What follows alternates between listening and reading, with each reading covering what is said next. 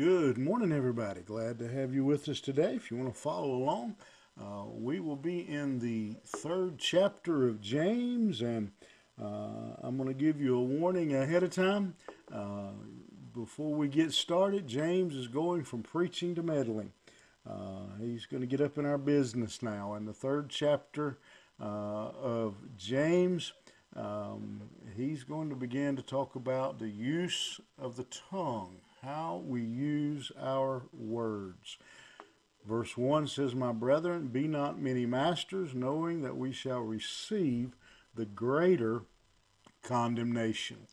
And so this chapter starts a new section, a new discussion, and still talking about temptation, but here we have the temptation of our language, of our words, how we use the speech and the various sins of the tongue that are so common for us. And so he's talking again about the tongue. He's specifically, I think, here talking about teachers, leaders who face an even higher standard, and because they are their responsibility, their job is to teach and tell others how they should be living, and therefore the teacher should be a model, should be living above, and so so that's how he opens this chapter, is warning us that are in leadership, that hold positions of teachers and leaders, that he says, receive the greater condemnation. Reminds me of the passage that says, "To whom much is given, much shall be required."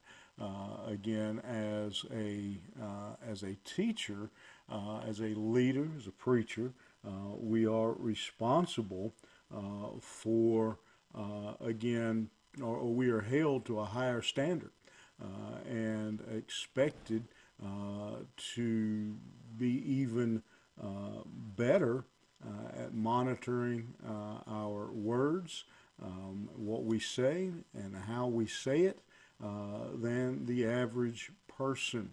And I think we're going to see as well that there's implied here a warning, not only to those who are teachers, but to those who may want to teach or feel like that may be a calling on their life.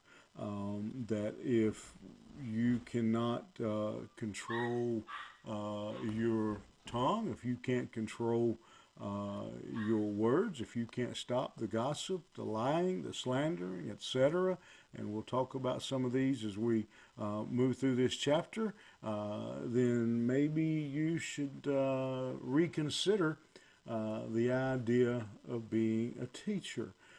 If you're in that position and you cannot control your tongue, maybe you should consider getting out of that position. If you look scripturally, a teacher is an extremely lofty position. It is really, when you look, the apostles, be an apostle and a prophet, are really the only two roles that we see that really have a higher calling, a higher responsibility. And so therefore, those positions then carry quite again, a lofty standard and a high level of, to use James's word, condemnation if we don't. And so doesn't mean we don't teach, we don't avoid being teachers because of that. What it means is then that we teach, but we guard our words and our our tongues against that. And one of the reasons that is so important is because how do we teach?